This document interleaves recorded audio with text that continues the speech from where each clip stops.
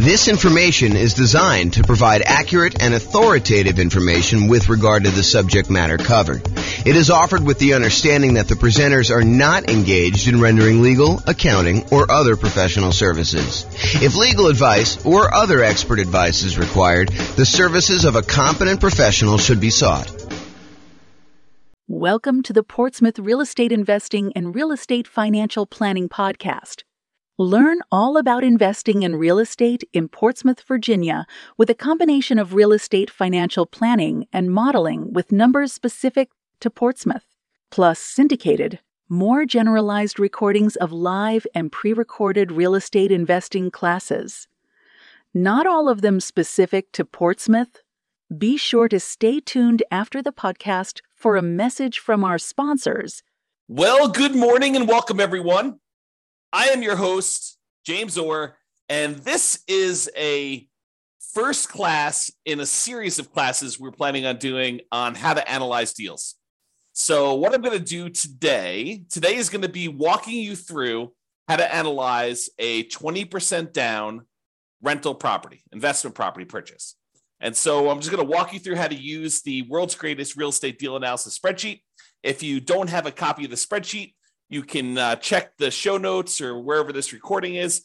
It's also available at realestatefinancialplanner.com/spreadsheet. You'll have to have it emailed to you. That way we can keep you abreast of any of the updates or changes we make or any of the new improvements we make in case there's an error somewhere and we need to get it out to you. That's why we require you to register in order to get it, but it's completely free.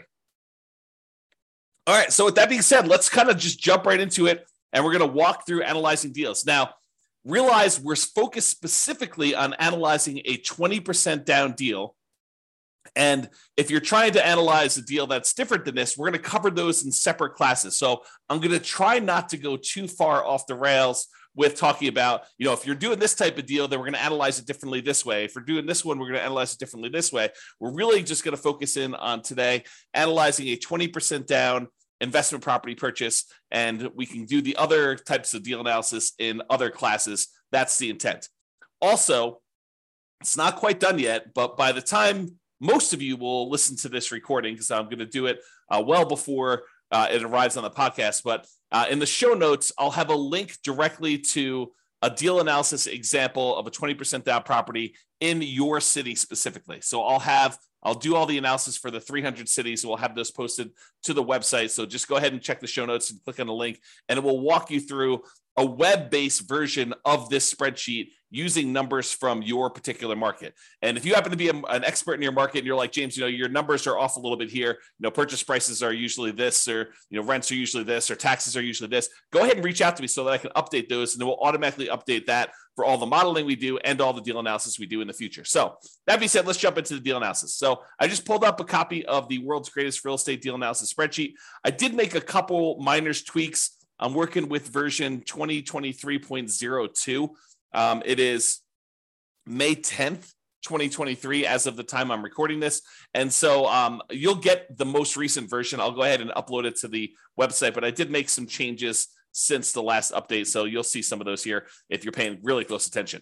All right. So the first thing is let's put in the address. So it's whatever address you're analyzing right now, you could do this. And since this is sort of a sample deal analysis class, I'm just going to put, sample deal analysis class here as the date so that you could see that. This is just a way for you to keep track of what property you're analyzing. That way, when you're saving multiple ones, you know exactly the address you're doing.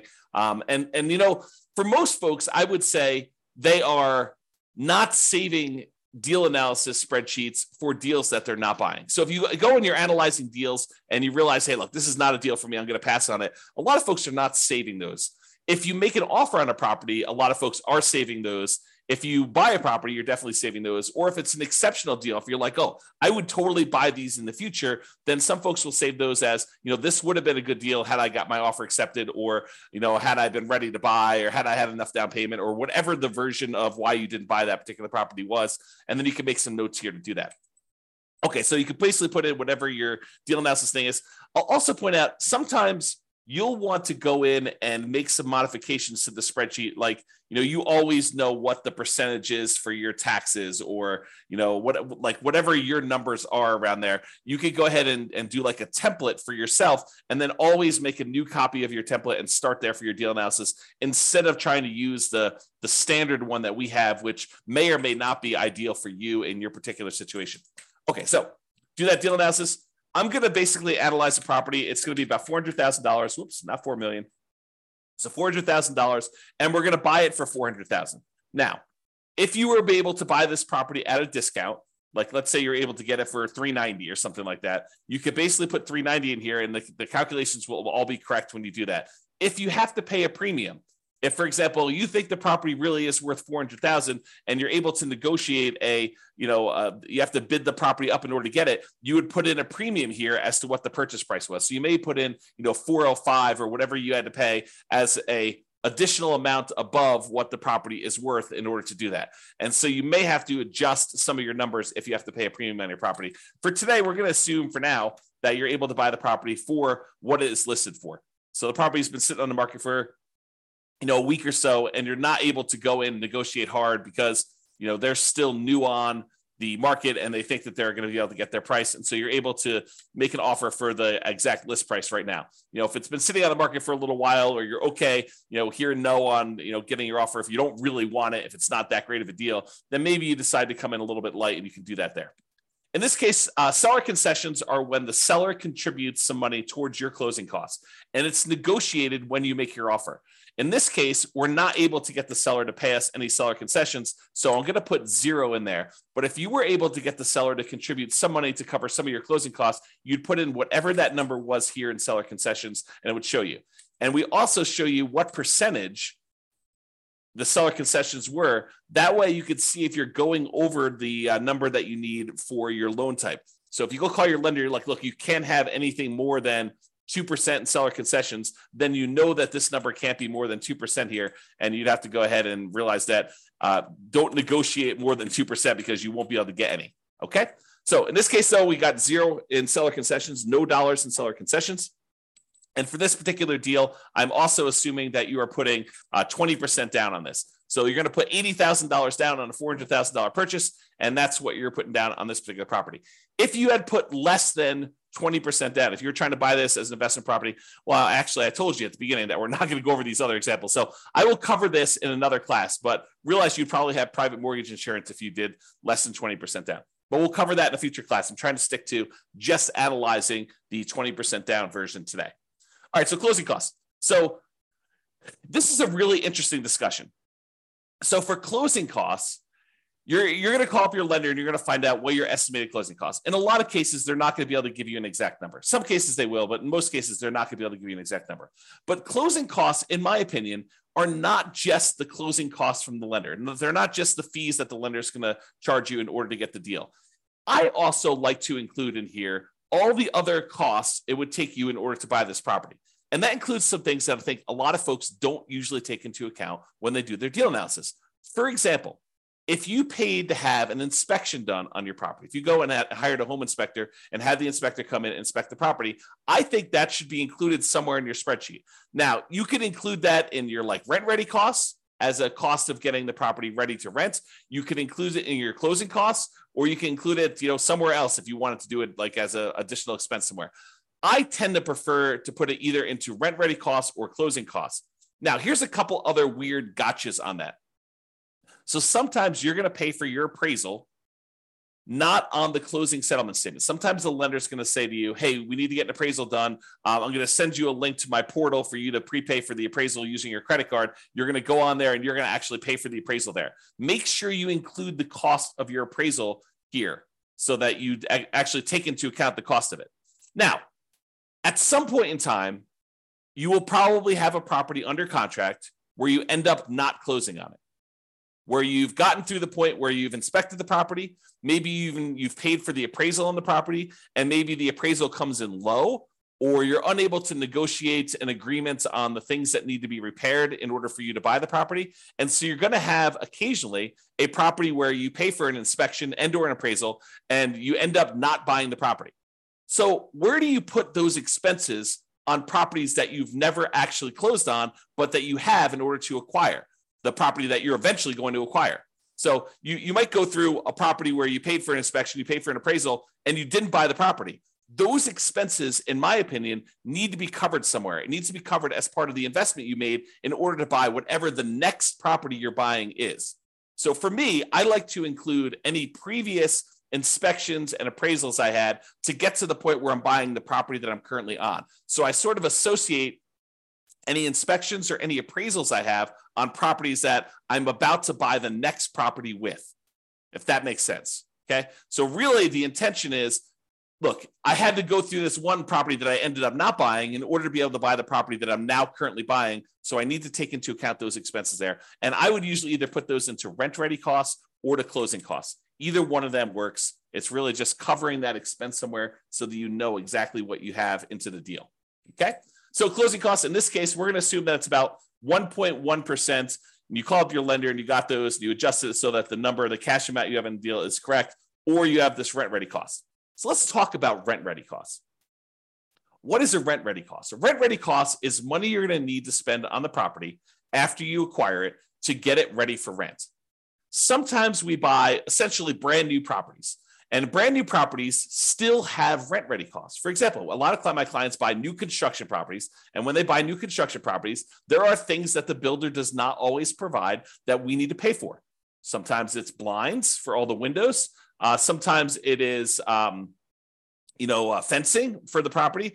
Sometimes it's new appliances, like the builder decides not to include the refrigerator in their deal, or you choose not to pay for the refrigerator from the builder because there's a premium on it. And so you have to decide what you're going to do there. So even for new construction properties, there tend to be things you need to do on a property to get it ready for rent.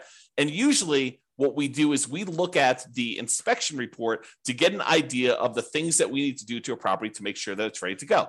You're always going to get, when you get an inspection, you're going to get a list of the things that the inspector believes should be handled, should be addressed on the property. You will be able to negotiate some of those, some of the time, with some sellers to get them to cover those.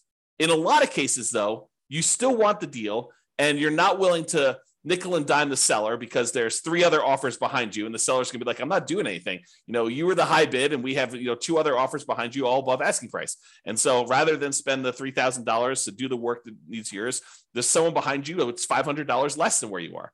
And so they may choose to not do the repairs. Or you may choose, as part of your negotiation when you make your offer that, hey, look, I'm not going to ask you for all the small stuff. If there's something major that comes up on inspection, then we'll definitely have to discuss that. But if, the inspector says, look, you need to replace this broken faceplate on a light switch, I'm not going to ask you to do that. Right? That's part of your negotiation in order to get your offer accepted. So there are going to be things you're going to need to have done on a property. That's where you put that number in rent ready costs. You put all the expenses you need to do in order to get the property ready to rent in rent ready costs right here. And so, even if you're buying a brand new property, you're probably going to have at a minimum $1,000. So, to put $0 in here, I may have had, trying to think about this. I'm going to estimate because there's no way I could do it exactly, but maybe 3 properties in my entire career that had $0 in rent ready costs.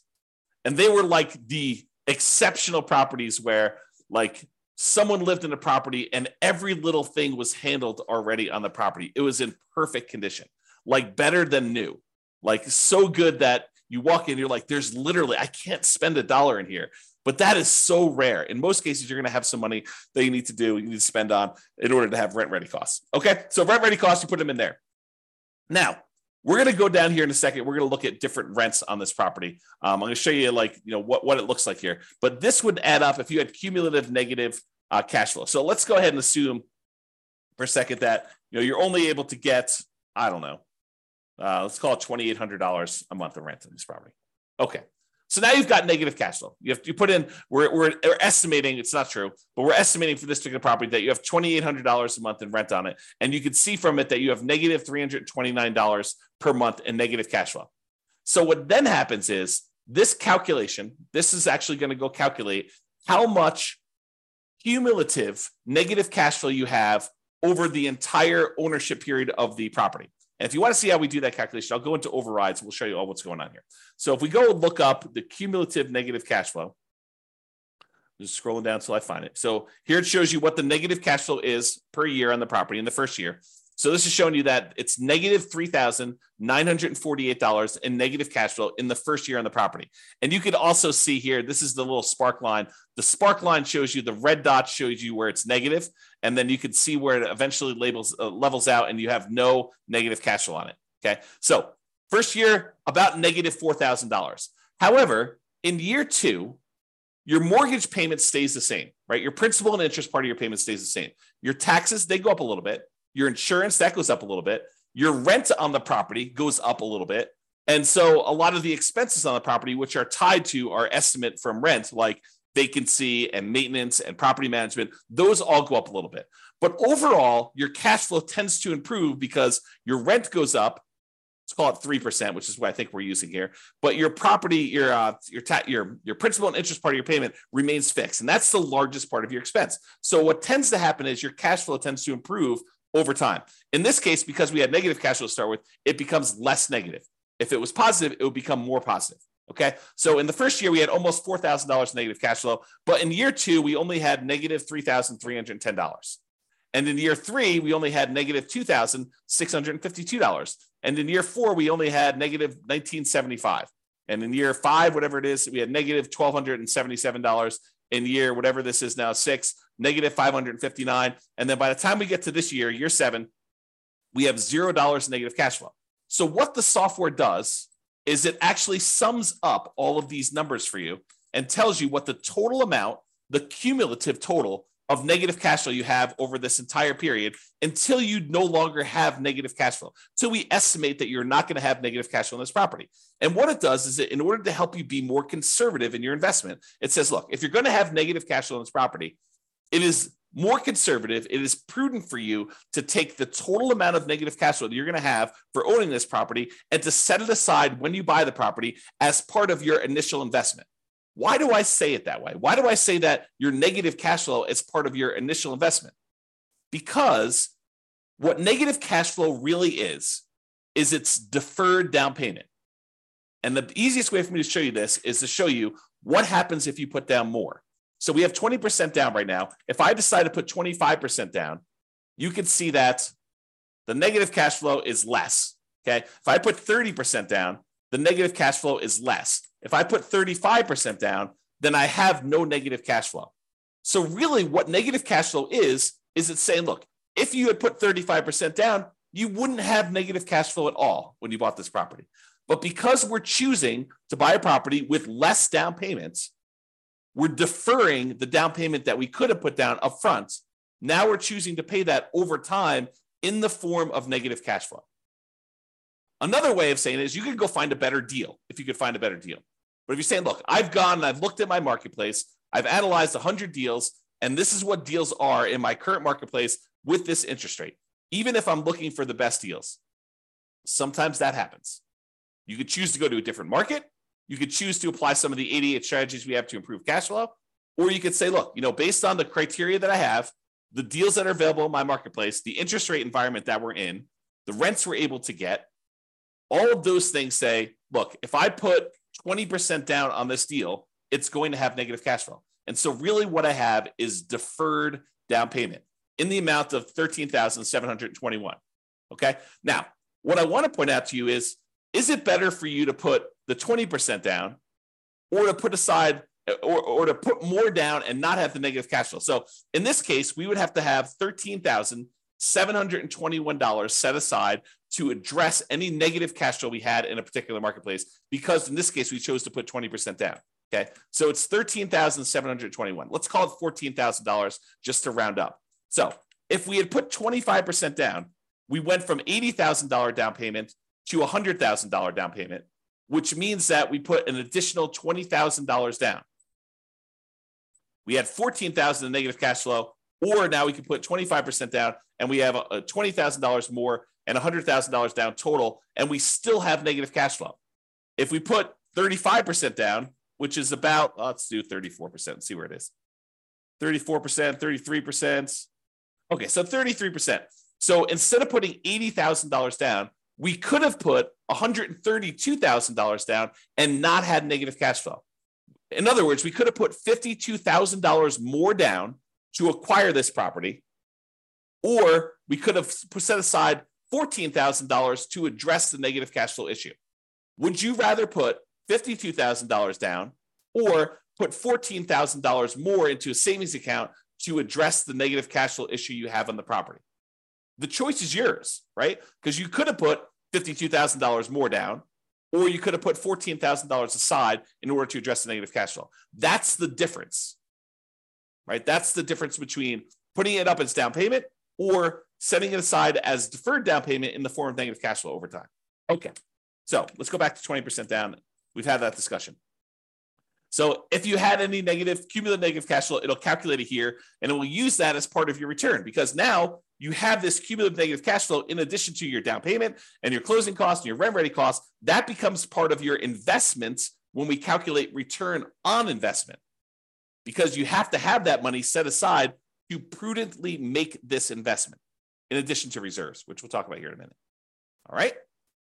Okay. So now it tells you your total amount that you invest in the property. $80,000 for the down payment, $4,400 for closing costs, about $3,000 in rent ready costs in this example, about $13,721 in cumulative negative cash flow that you've just set aside somewhere in a savings account, maybe with your reserves, where you have those ready, available for the negative cash flow that you inevitably get. I don't want to confuse the issue. However, this is probably not the amount of money that you will need for your negative cash flow, because we do have some cash flow from depreciation. When you buy a rental property, you get tax benefits of owning the rental property. Those tax benefits can be used to look like cash flow, cash flow from depreciation. The tax benefit is called depreciation, so we call it cash flow from depreciation. So you could actually say in each paycheck you get from your job, you say, look, I know at the end of the year, I'm going to get this depreciation benefit by owning this rental property. So instead of actually just waiting to the end of the year for my tax return to be done and getting a refund by overpaying my taxes, what I could do is I could go into my job, my employer, go to HR and tell them, look, I would like to make some adjustments to my exemptions because I know that I'm getting about this amount back on my taxes at the end of the year. So I can adjust my exemptions so that I get more in each paycheck that I could then use to address the negative cash flow on the rental property, or to supplement positive cash flow if you were getting positive cash flow. It doesn't have to be negative. So in this case, it shows you that using the below market rent that we just put in here for this example, that negative $329 in cash flow plus $206 in cash flow from depreciation, which we've estimated based on our effective income tax rate. So you have to put it in here to estimate it. It's based on your actual income tax rate. But in this case, we just use an estimate. You can put whatever your number is here. So now we're saying that $206 is expected to be cash flow from depreciation, negative $329 from cash flow. So really the total between these two is the sum of these, or negative 123. So it's not really negative 329, it's really negative 123. So this is conservative. Okay, that's why we're saying it's more conservative to do it this way, even though really you're not going to have anywhere near that much negative cash flow. It's going to be more like negative $123 a month instead of negative $329 a month because of the tax benefits, the cash flow from depreciation. All right. I think I covered that. So this calculates your mortgage amount. Then you're going to call up and you're going to get your mortgage interest rate from your lender. In this case, since we're putting 20% down, it's probably going to be in the 7% range right now, maybe even a little bit more. All right. So that's going to adjust your cash flow a little bit too. We're going to do a 30-year loan, 360 months. You'd get that from your lender too. If you're going to decide to do a 15-year loan, you'd get that, it'd be 180. In this case, we're doing a 30-year, 7% down, 7% interest rate, 20% down loan to do that.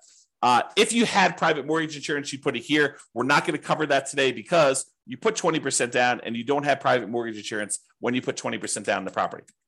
Then the income of the property. So I had put this arbitrarily low to have this whole discussion about cumulative negative cash flow. In this case, let's say that rent is $3,200 a month, which means that you're getting a slightly negative cash flow on this particular property as of right now with the current assumptions. Okay, so it's showing you what your negative cash flow is so far, which we're going to make some adjustments here. It's actually going to change a little bit. All right. Vacancy rate. So vacancy rate is not an exact number. And I'll give you an example to prove this to you. let's say you have a property whose rent is really $3,200 a month. That's fair market rent. But let's say you decide you're going to rent this property. You really want to have no vacancy. So you're going to decide to rent this for $1,000 a month. It's supposed to be $3,200 a month, but you're going to decide to rent it for $1,000 a month. Are you going to have a lot of vacancy if you're advertising a property at $1,000 a month? Probably not. Your vacancy is going to be very, very, very, very low if you do that. What if you decide it's a $3,200 a month rental property that you're going to try to get $4,500 a month? Are you likely to have more vacancy then? Sure, you're trying to get above market rent to do that. So really, vacancy is a function of the rent that you charge.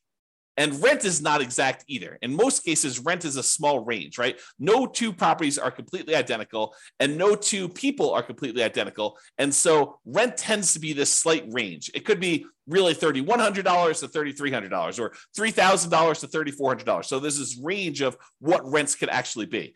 And you might find that one of the things we recommend is you start 60 to 90 days ahead of your current tenant leaving the property. So 90 days before your current lease is up with your current tenant, you approach the tenant, you say, look, rents are going to be this if you renew. Are you going to renew? We need to know because we're going to start marketing the property and we want to get our next tenant lined up before you move out. And so they're like, I don't know what I'm going to do. I'm going to make a decision. So usually within a week or so, they tell you what they're going to do. I plan on renewing. And either they renew and you don't need to worry about anything, or they tell you we're planning on moving out. Great, you're moving out. Now what you do is you go start marketing your property for rent. And what we tend to do is we start at a much higher rent than we think we can get. We're sort of testing the market because we have 60 to 90 days left before we have to find a tenant. So we start at this higher price. We see if we get any calls. You don't get any calls, we drop it a little bit and we keep marketing. Don't get any calls, we drop it a little bit, keep marketing. We start getting one or two calls. Okay, we drop it a little bit until we're finding that sweet spot of testing the higher rent. That way we get the highest possible rent we can get by starting early and testing high price. That's how you do it. So if you do that, if you're starting 60 to 90 days ahead of time and you're testing your rent and you're coming down after marketing it for a week or so, then you should have, over a long period of time, on any given rental period, it could be higher than this, but over a long period of time, your vacancy rate should be about 3%. You can choose to change your dynamics, try to get a higher rent, not start 60 to 90 days ahead of time, and you could have a higher vacancy rate. Or you could say, I'm going to price it as to whatever I believe the market rent is, plus a little premium, start really early, and make it such that vacancy is about 3%. So vacancy is a number that you can't just ask somebody what the vacancy is in a marketplace, because your marketing strategy, your rents, your ability to persuade somebody, your salesmanship, and when talking to a tenant on the phone and getting to the property, and how well you maintain your property are all factors in what your own personal vacancy rate will be. Sure, you can use the vacancy rate for a market as a guide as to what we're seeing, but that should help you adjust your other metrics too, not just vacancy. Okay, so I'm going to use 3%, but really vacancy is a number that you said. I think somewhere between 3 and 5 seems really reasonable for most folks. Property taxes. So for property taxes, you're going to actually look in the MLS or the county's records. You're going to get the property taxes for this particular property.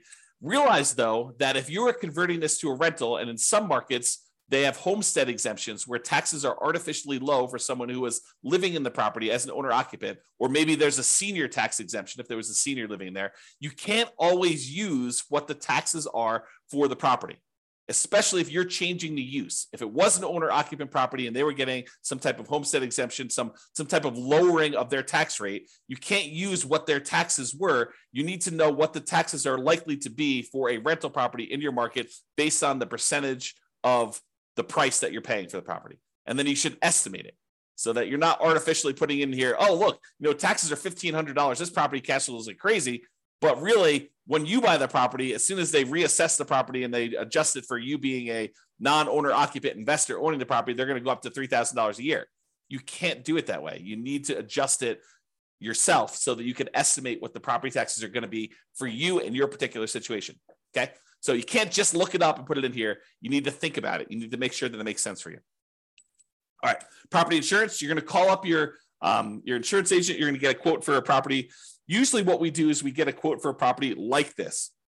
We're looking at, in this case, $400,000 properties. So you're going to talk to your insurance agent and say, look, I'm looking at properties between $350,000 and $450,000. They got these types of characteristics. what is a property insurance quote that I could use for those? And what would it be if it was on the low end, the 350,000 side, or what would it be if it's on the high end of the 450,000 side? And you're going to get an estimate from them.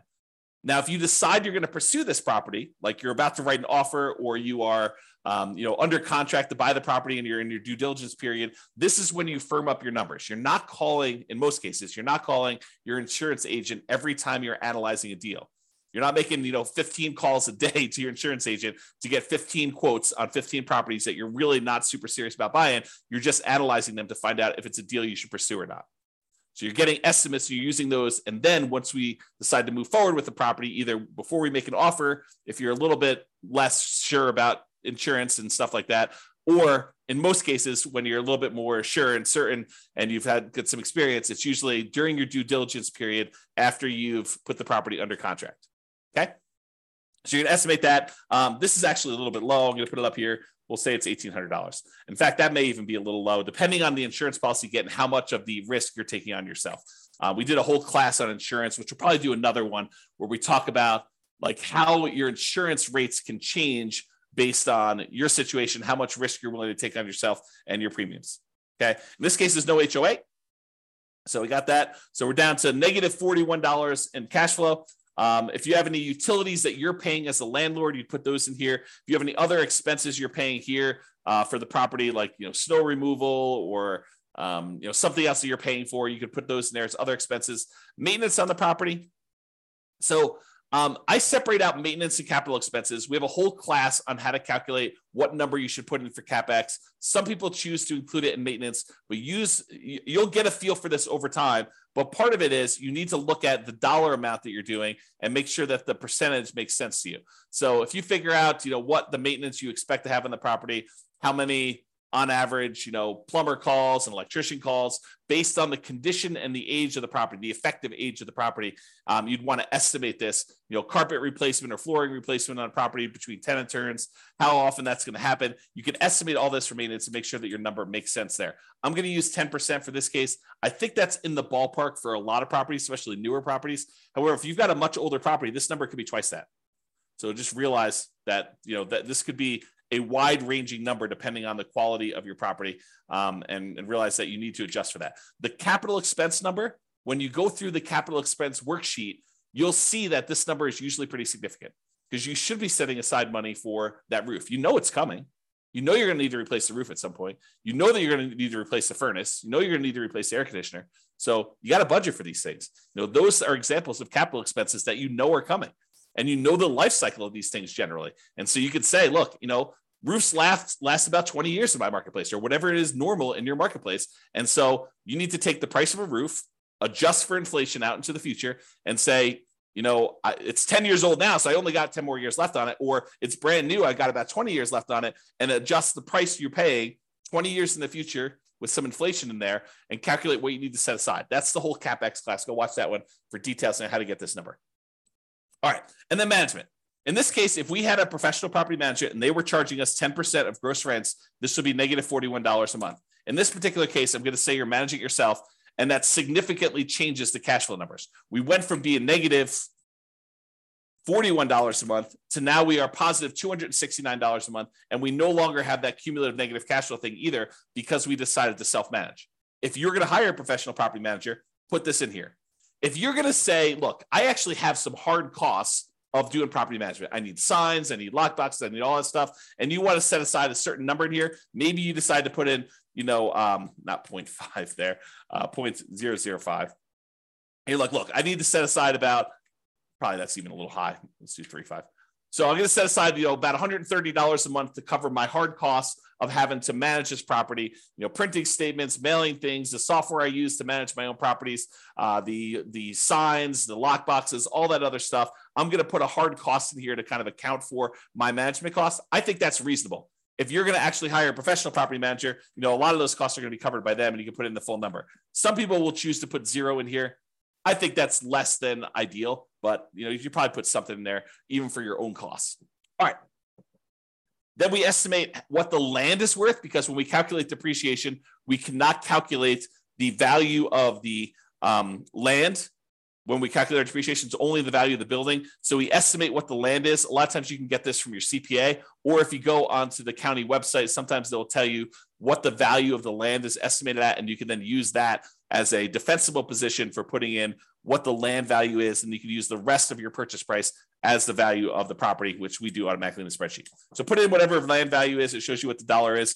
If this is a residential property, which if you're renting to people, it probably is. If it's commercial, you put in C here, and that would adjust your depreciation period. In this case, we're using R.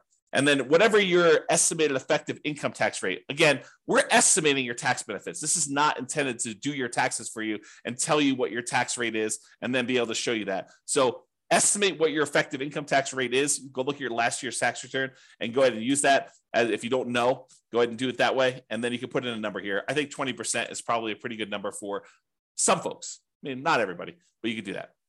All right. So that being said, you put in all your numbers. Now we're ready to do some analysis. We look over here and we can see a bunch of stuff. For the sake of time, because we're running, I don't know, relatively short on time for what I hope to do, I may not cover all the different things. I'll try to go through as many as I can, but we'll kind of see where we end up. So the first thing a lot of folks like to look at is this cash flow one. And we've been talking a little bit about it when we talked about that cumulative negative cash flow thing. But this shows you three numbers. It shows you your monthly cash flow on a property, how much money you're making after all expenses on the property, your monthly cash flow. And it shows you that number right here, $269 a month. It also shows you your estimated cash flow from depreciation, that tax benefit you get by owning this rental property. And then it sums up these two numbers and shows you what we call true cash flow. True cash flow is simply the sum of your monthly cash flow on the property plus the tax benefits you get by owning that property, the cash flow you get from depreciation. It is the true cash flow you would get by owning the rental property. And that happens to be $475 a month if you bought this property with 20% down, okay? Then it uses some of these numbers and some of the other calculations, and we look at what our return is in dollars for the first year.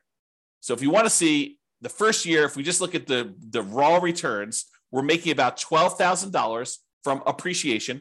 The tendency for property values to go up, we're estimating a 3% appreciation rate. And so we're making about $12,000 from appreciation. Now, this is true whether we are just looking at the dollars for not including reserves, and if we're including 6 months of reserves, or if we're including 12 months of reserves. That's what these three different ones are. This is the total return you're getting in dollars if you have no reserves at all. This is the return in dollars if you have 6 months of reserves, and this is the return in dollars if you have 12 months of reserves. And so it shows you the difference in returns for those calculations. Appreciation is the same for all three, okay?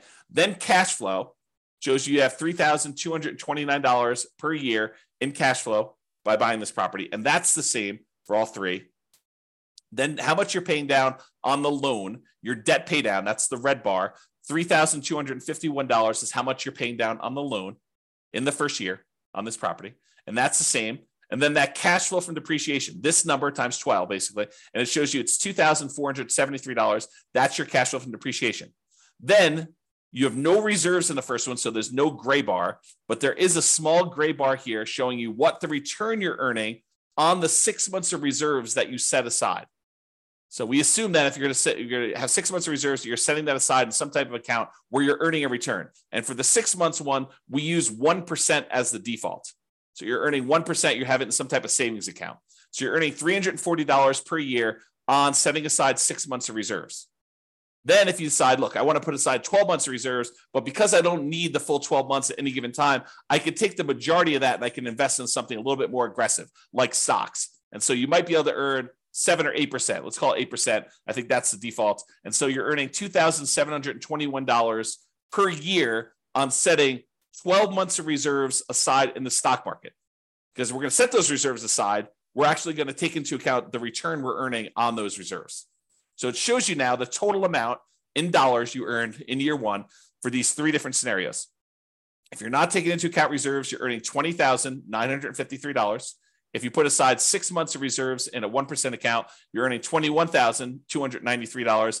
And if you do 12 months of reserves, so you're setting those aside in the account at 8%, you're getting $23,674. Okay. So it shows you the dollar amounts of the three different situations.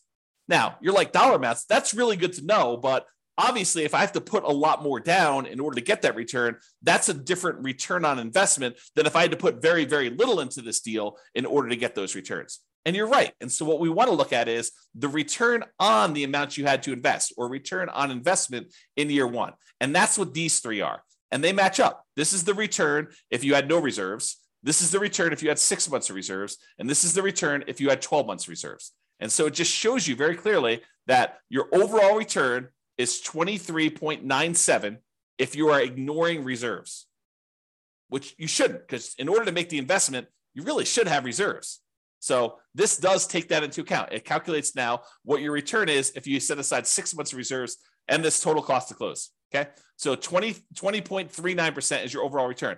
And it shows you what the breakdown is. It shows you that, look, you're earning 11.49 from appreciation. 3.09 is your cash on cash return. 3.11 is the amount of return you're earning from paying down on the debt. 2.37 is the amount you're earning from your cash flow from depreciation. And then I can't even read that. 2 point something, or maybe it's 0.33 for your return from your reserves. And then your total amount is at top. Okay. And then this is the return if you put 12 months in. It's 19.5. So the dollar amount you earned by having 6 months or 12 months of reserves actually increased the more you put aside in reserves. But now the return you're getting on the investment, which includes the reserves in the denominator, actually goes down.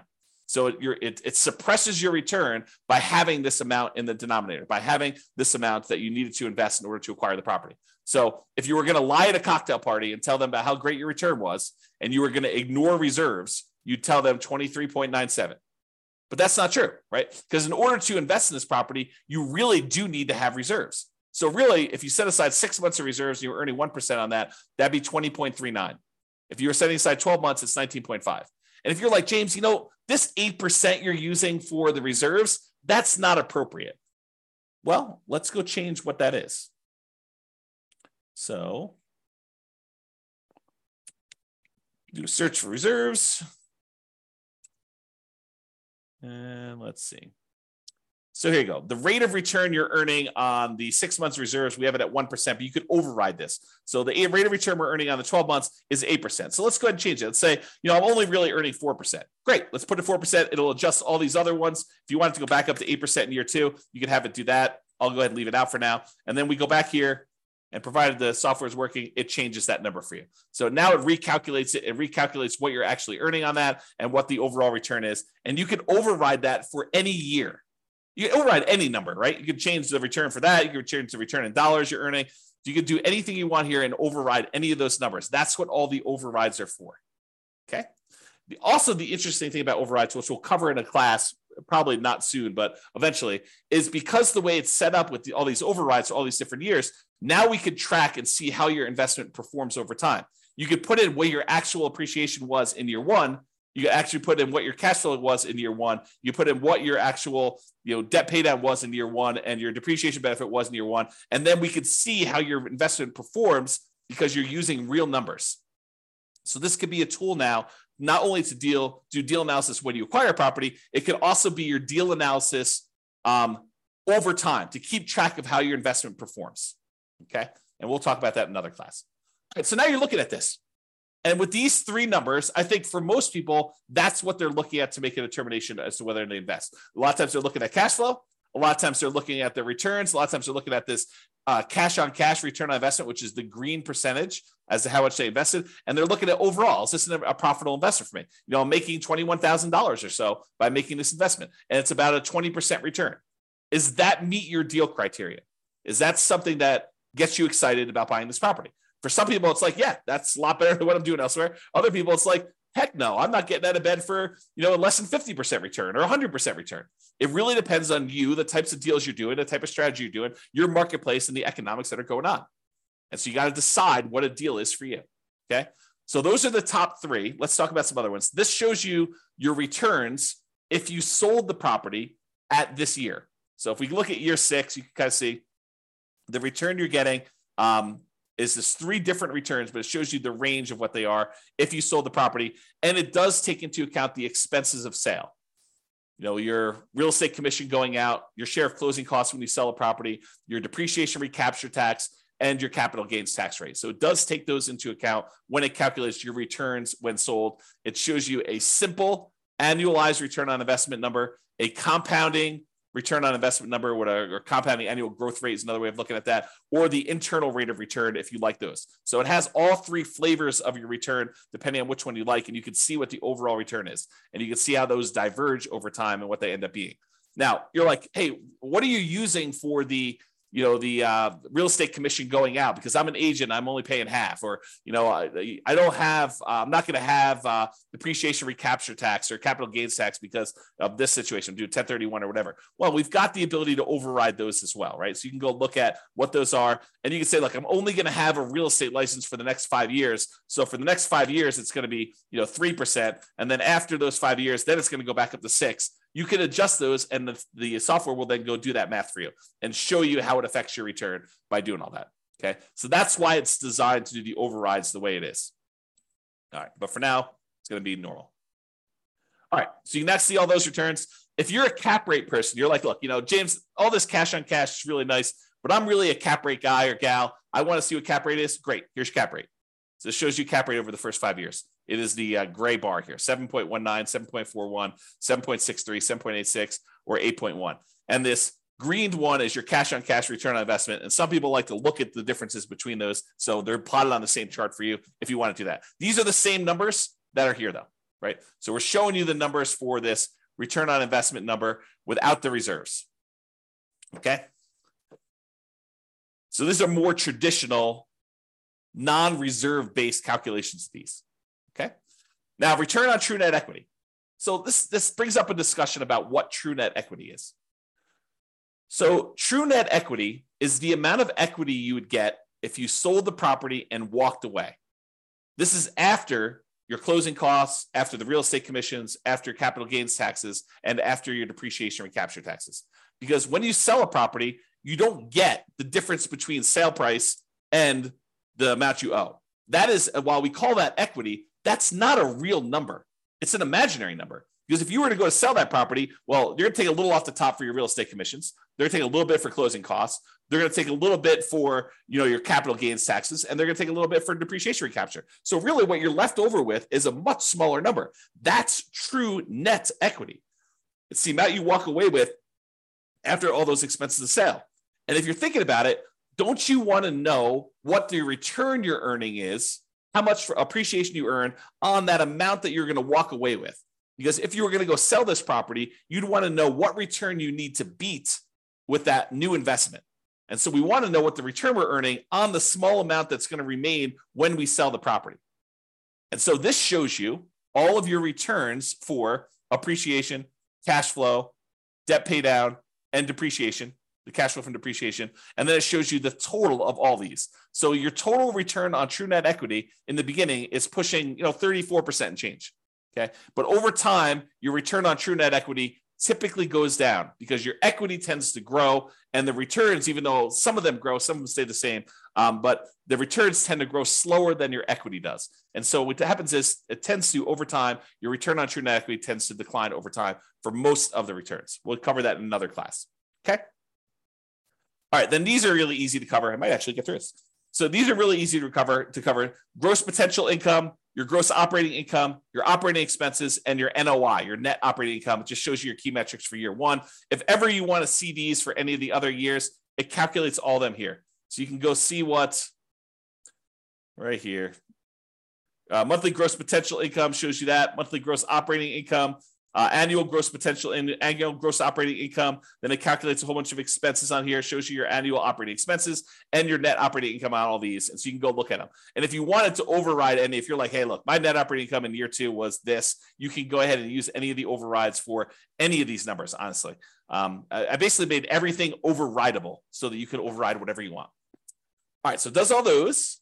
Then your annual non-loan expenses, how much you're putting aside for vacancy, how much you're losing for vacancy, really. Property taxes, what you're paying for that. Insurance, your HOA costs, any utilities you're paying as a landlord, any of these other two expenses, the maintenance you're setting aside for the property, CapEx, if you're setting aside money for CapEx, and then what you're spending on property management. So that's all there showing you for year one. And of course, you can go look at overrides to see any of those other years if you want to as well. And then finally, this equities and cost to access equity. So ignore the dotted lines for a second and just look at the solid lines that are going up to the right.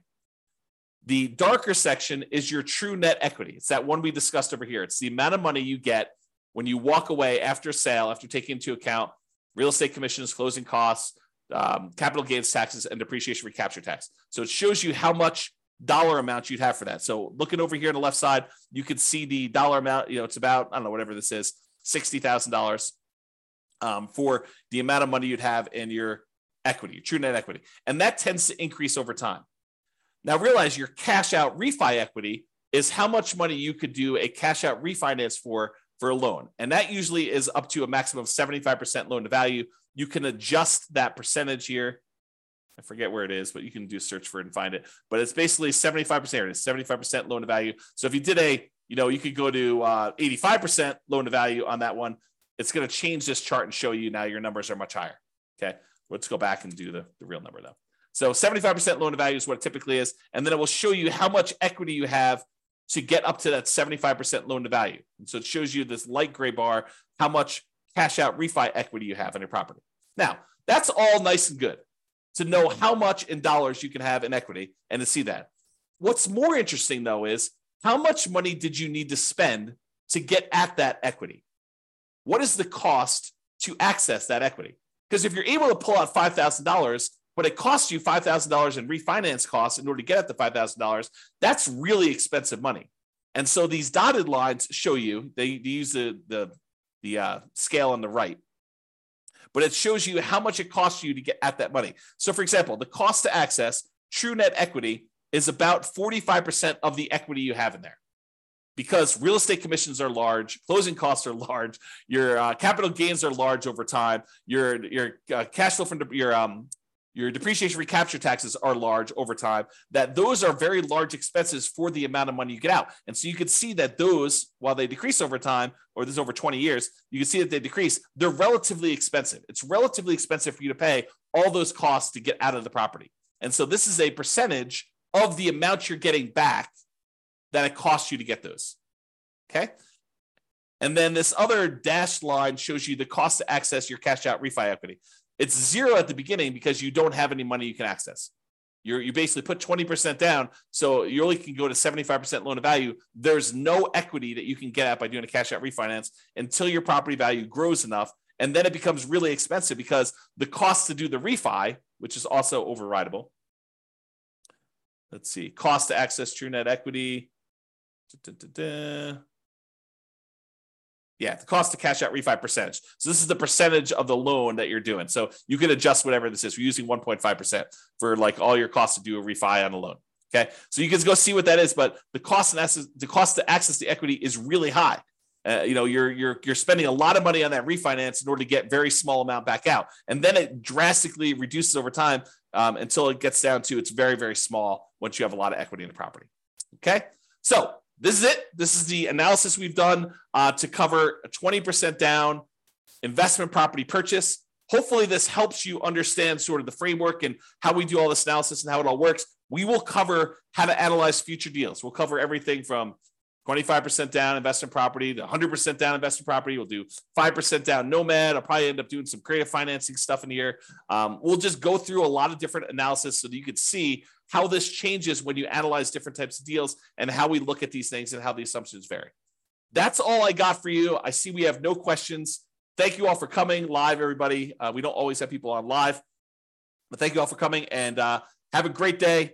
Bye-bye for now. With home prices up, mortgage interest rates up, and rents up, but not quite enough to counteract the higher prices and interest rates, cash flow on rental properties in Portsmouth is harder than ever. Book a call with the Real Estate Financial Planner to apply our proprietary 88 strategies to improve cash flow on your rentals. See the show notes for a link to schedule your call and improve your cash flow today. If you're a real estate agent, lender, or professional in Portsmouth that wants to help our real estate investor listeners, consider reaching out to learn about collaboration opportunities with this podcast. We'd love to add more value to our listeners by having you assist our investors buy, sell, and finance their real estate investments. See the show notes to schedule a call to discuss collaboration opportunities.